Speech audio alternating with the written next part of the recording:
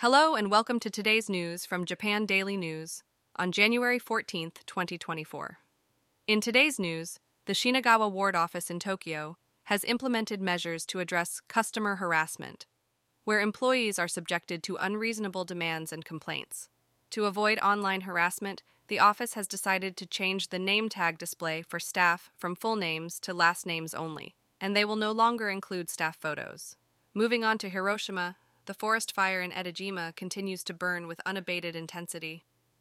Even after 20 hours since it started, the fire has not shown any signs of weakening, and firefighting efforts are ongoing.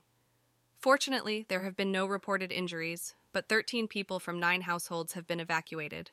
In other news, the recent earthquake has caused disruptions to various transportation systems and roads. As of 5 a.m. on the 14th, the extent of the impact is still being assessed.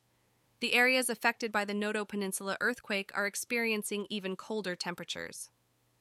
Although the weather will temporarily improve and temperatures will rise, strong winds accompanied by rain and snow are expected from the night of the 14th until the 16th in the affected areas of northern and eastern Japan. It is advised to be cautious of heavy snowfall and its impact on transportation, as well as the risk of landslides. For those affected by the earthquake in Ishikawa Prefecture, information regarding scheduled water supply support on the 14th is available.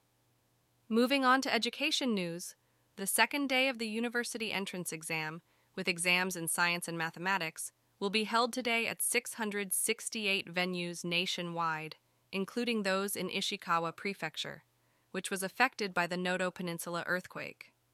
Lastly, in Toyama Prefecture's Himi City, which experienced a strong earthquake with a magnitude of 5, the water supply remains cut off, prolonging the stay in evacuation centers.